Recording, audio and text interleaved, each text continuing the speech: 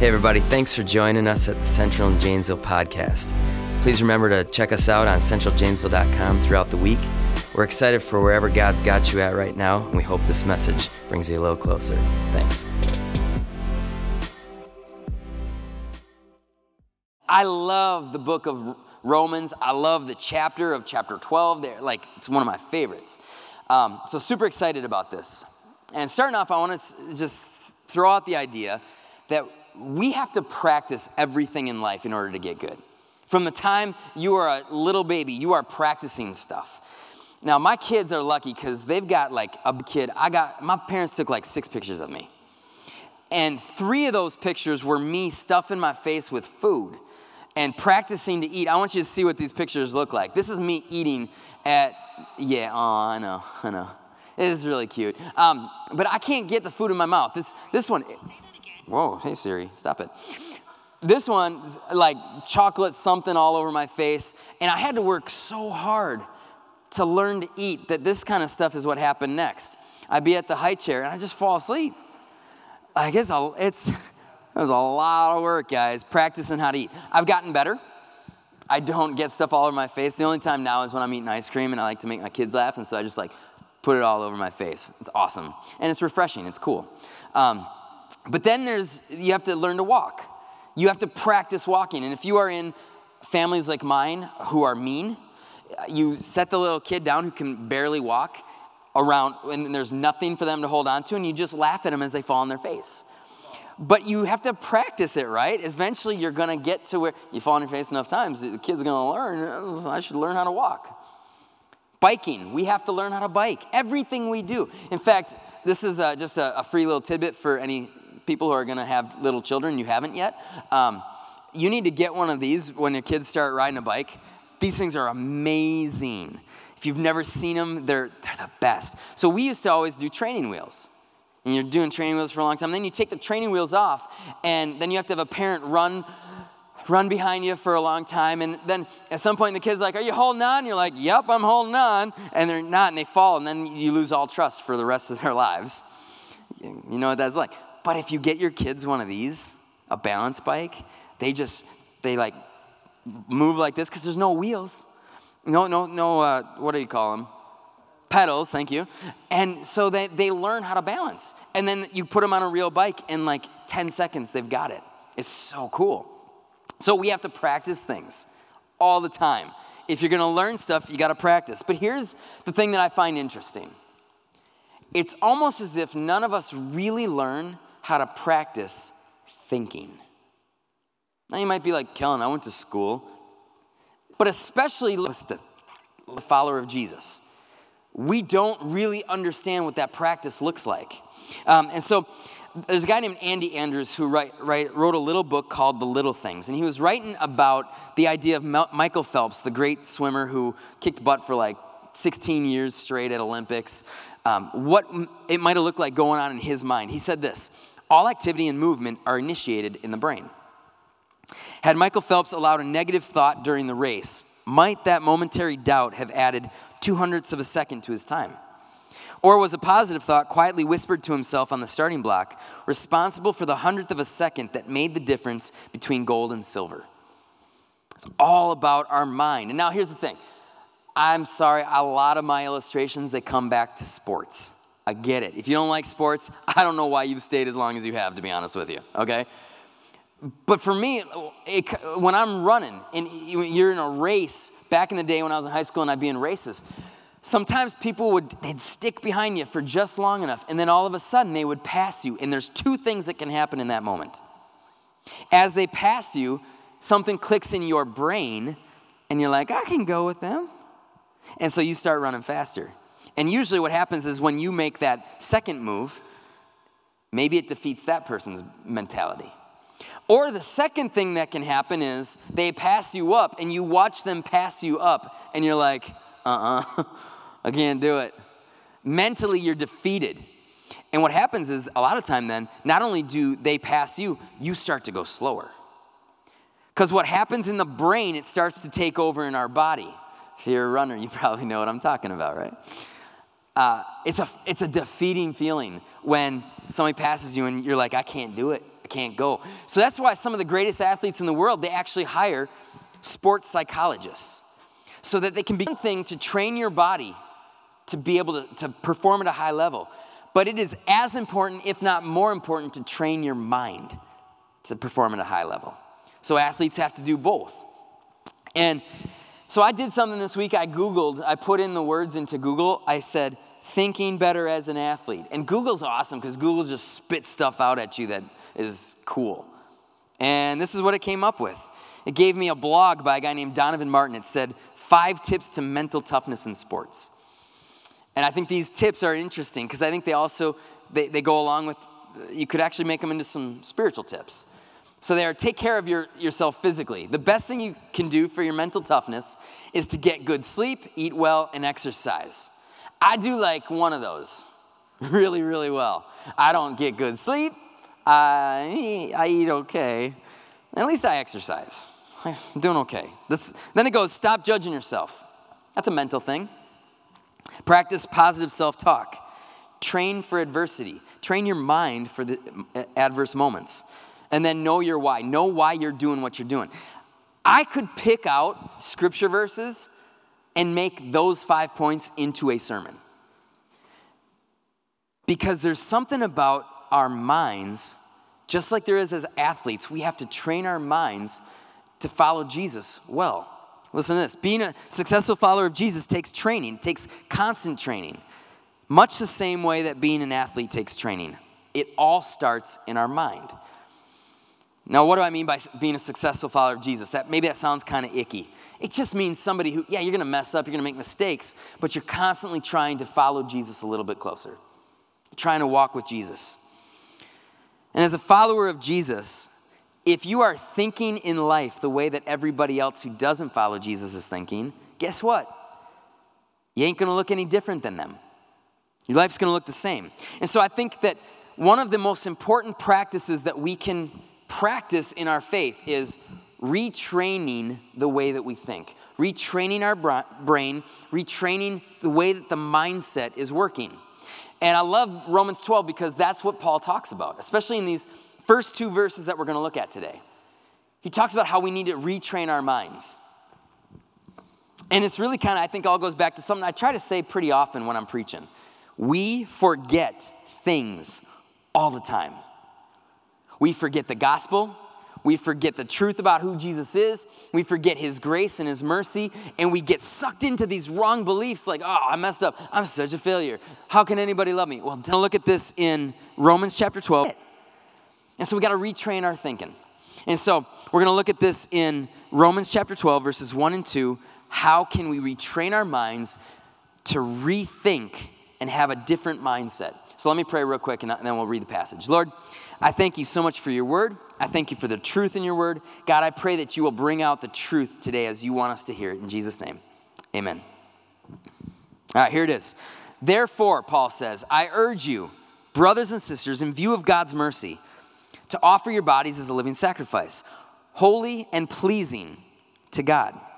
This is your true and proper worship. Do not conform to the pattern of this world, but be transformed by the renewing of your mind. Then you will be able to test and approve what God's will is, his good, pleasing, and perfect will.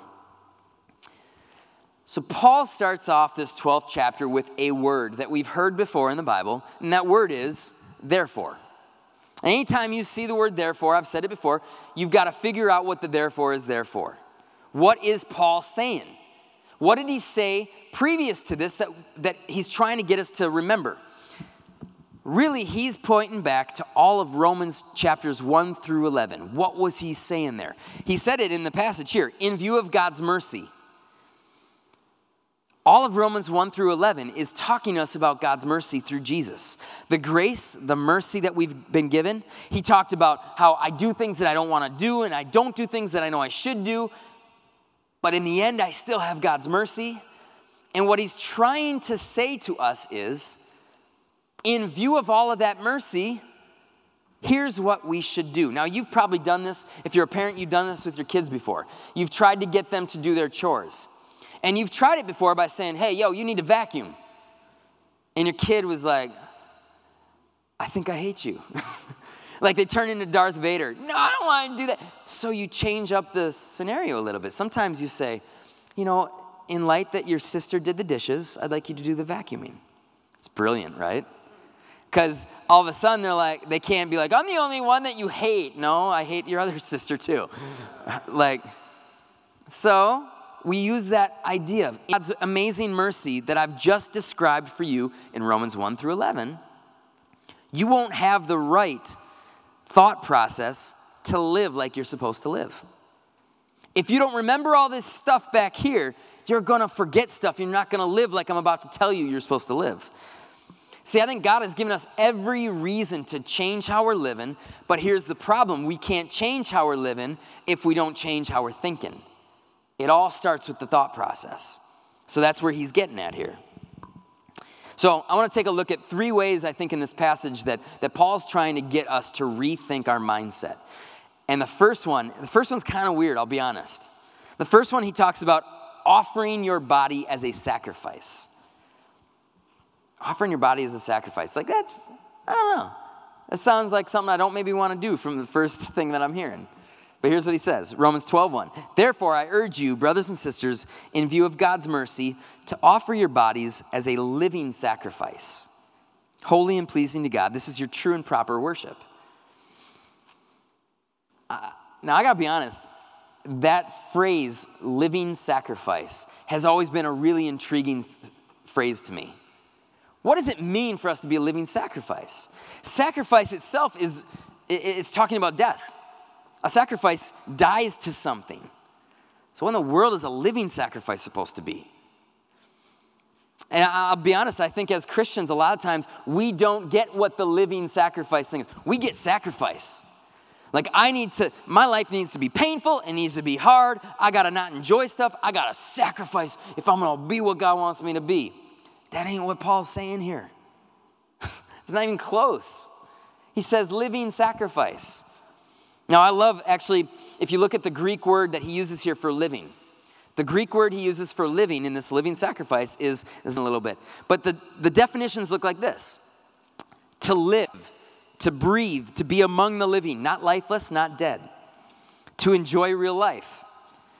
Active, blessed, endless in the kingdom of God. This one I really love. Living water, having vital power in itself and exerting the same upon the soul. Living, to be full, in full vigor. To be fresh, to be strong, to be efficient.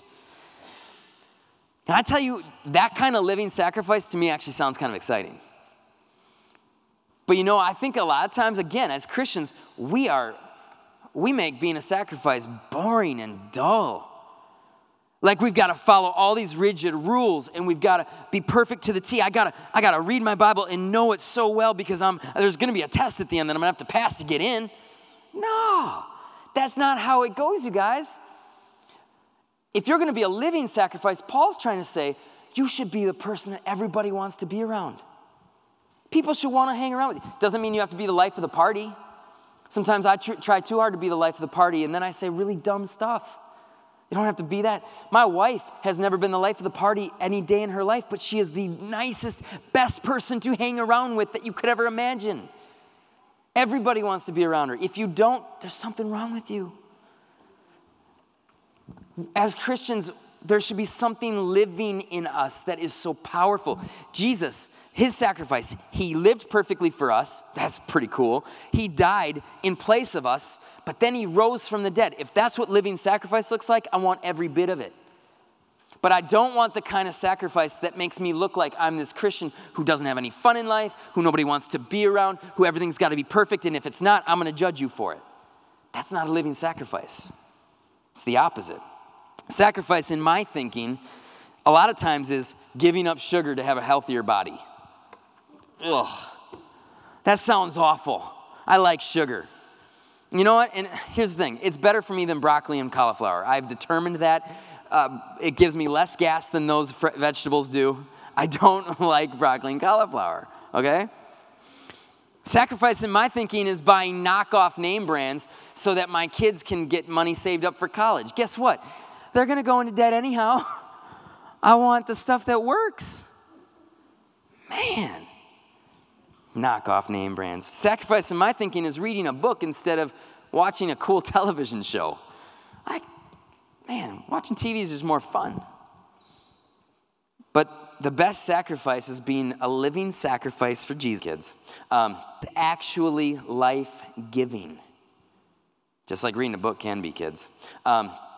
Just want to make sure that everybody knew reading a book is okay. But life-giving. That's what our sacrifice is supposed to look like. It's supposed to be. If you're living your life for Jesus and you're doing it and you think that it's got to be painful all the time, that's not what Paul's saying here. I choose to forgive someone rather than hold on to bitterness and resentment. That's life-giving sacrifice. It might hurt me to forgive, but man, it hurts more to hold on. I choose to live for the sake of others rather than for my own sake. There's something when I give up my time and my energy for somebody else, man, it feels like a sacrifice a lot of times at first, but then it's this life-giving thing. I was talking about this with Jackie Ray. She comes to our church here. She helps out with our kids and our kids' works and at Kids Midweek. She's awesome in how she loves kids like that. And we were talking this week about our Kids Midweek ministry, where we go to Wilson Elementary Wednesdays after church, after school during the school year. And we were both saying there are days where that day is coming up and it gets to 2 o'clock and it's the last thing that I want to do.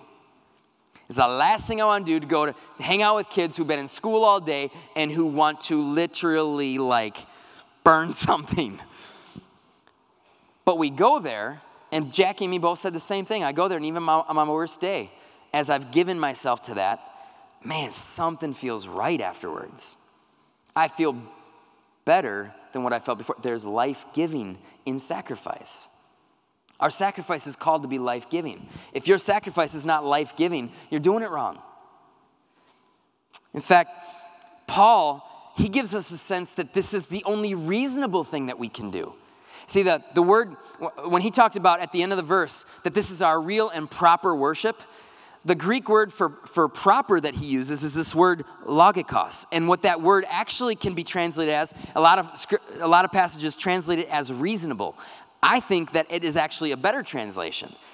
That our living sacrifice that we give our bodies to Jesus with, it is a more reasonable, more logical way to serve.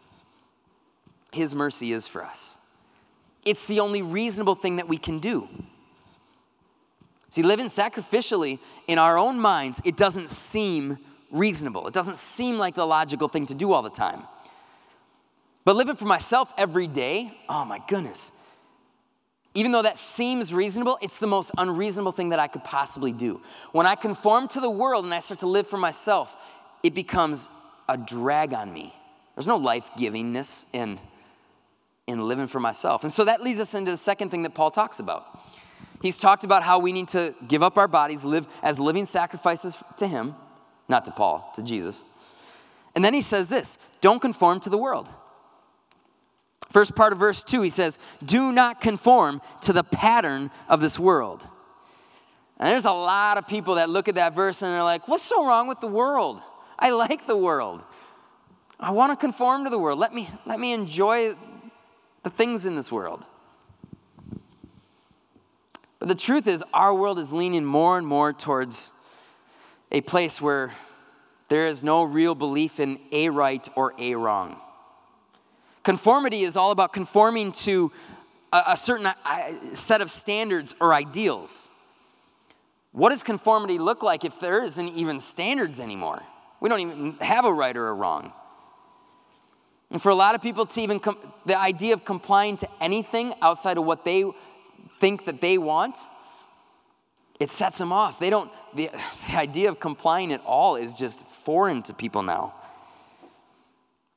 But can we really decipher the difference here between a worldly pattern of living and thinking and a godly pattern of thinking? Can we understand the difference? Somebody said this. Now, you're going to see up on the screen, and at the bottom of it, it's just going to say someone, because I don't know who said it. Of God that happens to be in the world is different from loving the world itself. Just because you love something in the world doesn't mean that you're loving something that's not of God. I love sports. And I tell you, I've learned some of the best godly things in sports, how to be a team player, how to love people who are my opponents, how to work hard, how to think in positive kinds of ways. So sports in and of itself is not this worldly thing. It can become worldly, but we want to believe that if something seems good to me, if it seems right, then it's right for me. We don't like to be told something is wrong for us. That if it doesn't explicitly hurt somebody else, then it's totally fine for me to do it. That's not always the case. Not all things in the world are bad, but not all things in the world are good for us. Take a look at money. Jesus talks about this when he talks about money. He says in Matthew 6:24, "No one can serve two masters. Either you will hate the one and love the other, or you will be devoted to the one and despise the other. You cannot serve both God and money." I want you to notice, he does not say there that money's bad. He says serving money over God is bad. Maybe you got a young 20-something-year-old guy. He's single, and he's working a job that pays him really well, and he has given his life to this job. He's working 80 hours a week just so he can make all the money that he wants to make so he can buy all the things he wants to buy. Is he hurting anybody else? Probably not. But is he living in a worldly system or a godly system? I would say he's probably living in a worldly system. That money has become his God when God is the only one who can be our God. What are some other worldly systems versus godly systems? A worldly system is needing to portray a carefully crafted image of myself all over social media. Gotta be honest, that's kind of icky. Godly system is not letting social media affect my self-worth or my judgments of other people in any way. And if I can't be on social media without that happening, then I'm fine leaving it behind altogether. Social media itself is not bad. It is our thought process with social media that becomes bad. Worldly system is, now it's not a totally bad thing, but it can become worldly.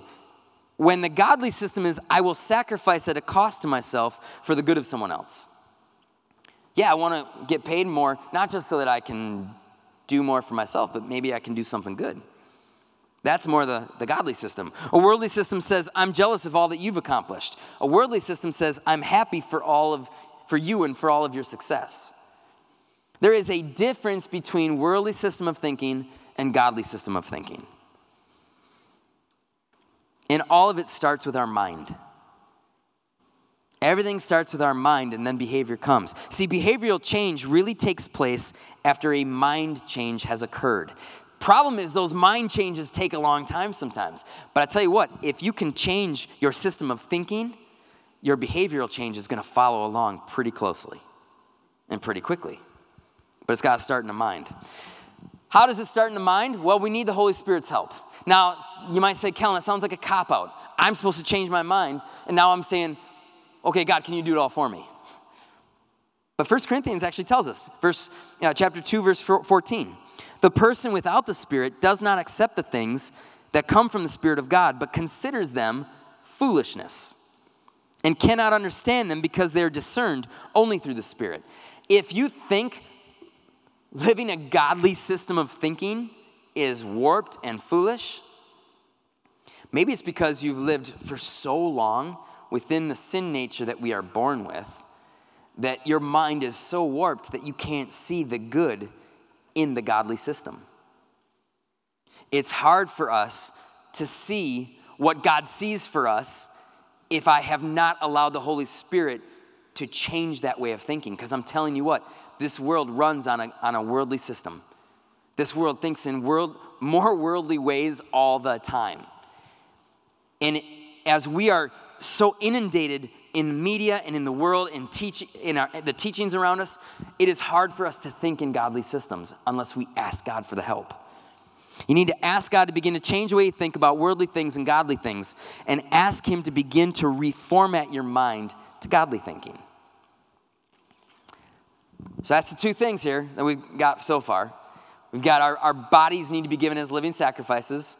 We need to not conform to the world, but instead conform to godly systems of thinking. And then there's the last one. This is probably my favorite. Paul talks about how we need to renew our minds. Renew your mind. Test and approve. The second part is his good, pleasing, and perfect will. That right there is one of my favorite verses in the whole Bible. It's probably like one of my top 10. I don't know if you're supposed to have a top 10. That would probably be in my top 10. There's something I love about the idea of renewing my mind. Letting God completely transform my mind to think the way that he wants me to think. The problem here is most of us need this renewal constantly. We constantly need our minds to be renewed. Why is that? Well, I actually think it's a lot, you could compare it a lot to, in nature, the second law of thermodynamics. And some of you are like, why? Why would you go there, Kellen? I'm sorry to bring up a scientific term. But what does that law say? It says that the natural tendency of any isolated system is to degenerate into a disordered state. Once again, let me just make it even more simpler. Things get bad. Okay, that's what it means. Things continually break down. If you are over 25 years old, you know your body breaks down. If you've ever owned a home, you know that home goes to junk sooner rather than you want it to. Things degenerate. Things break down. And guess what's a part of that? Our thinking is a part of that. Our thinking degenerates. It breaks down. We can be in a good place one day, and something happens over the course of the next couple of days, and all of a sudden you find yourself in this bad mental state. How's that happen? When we get there, it looks like self-centeredness. It looks like apathy. It looks like hopelessness. Sometimes I see this happen with kids when I take them to church camp. I love that I get to go to church camp with kids in the next, 2 weeks from now, and then another 2 weeks after that. The reason I love camp in the summer for kids, Bible camp, is there is no time in their lives where kids draw closer to God. Their minds renewed to a godly system of thinking. And so they come home from camp and they're on fire for Jesus, but what happens 2 weeks, 3 weeks, 2 months, 3 months later on down the road? If they haven't continually worked at having their mind renewed in godly things, in gospel-centered things, what happens? It's the mental breakdown. We have that same thing as adults. We have fatigue in our minds where all of a sudden the godly systems of thinking start to dissipate. So how are you daily going to seek God to renew your mind? I suggest ask yourself really hard questions. Ask yourself questions like, is this thing that I'm thinking about right now, the way that I'm thinking about it, is it because all the people around me are thinking that way? Or is it because this is what I've seen that how God wants me to think about this? Am I thinking in a worldly system or am I thinking in a godly system? Because if you're just listening to the news and you're listening to your friends, guess what? You're going to think wrong about most things probably. This has to be a daily process for us. If we're going to be proficient in the way that we think as Christians, as followers of Jesus, we have to practice it daily. That means I'm going to sit down when I read Scripture. I'm going to be better about, okay, God, how do you want to challenge my thinking today? Show me how I can think differently that's not right now the way you want me to be thinking. When I pray, God, I pray today as I go about my day that those wrong modes of thinking, that you'll find ways to crack through my surface. Help me to think as you think. Maybe it means stepping into areas of service, leading something at church, helping out with something at church, being willing to give of my time and my energy and my money to things outside of myself. Because as I do that, all of a sudden my mind starts to change. Sometimes it takes a little bit of behavioral change to get the mind to change where it needs to. But as that mind starts to change, then all of a sudden everything takes like an exponential growth. If we're going to renew our mind, let's be living sacrifices this week. Let's be people that people want to be around. So here's my challenge to you. My challenge is to begin to ask God to show you where the systems and patterns of thinking in your life are not lining up with truth.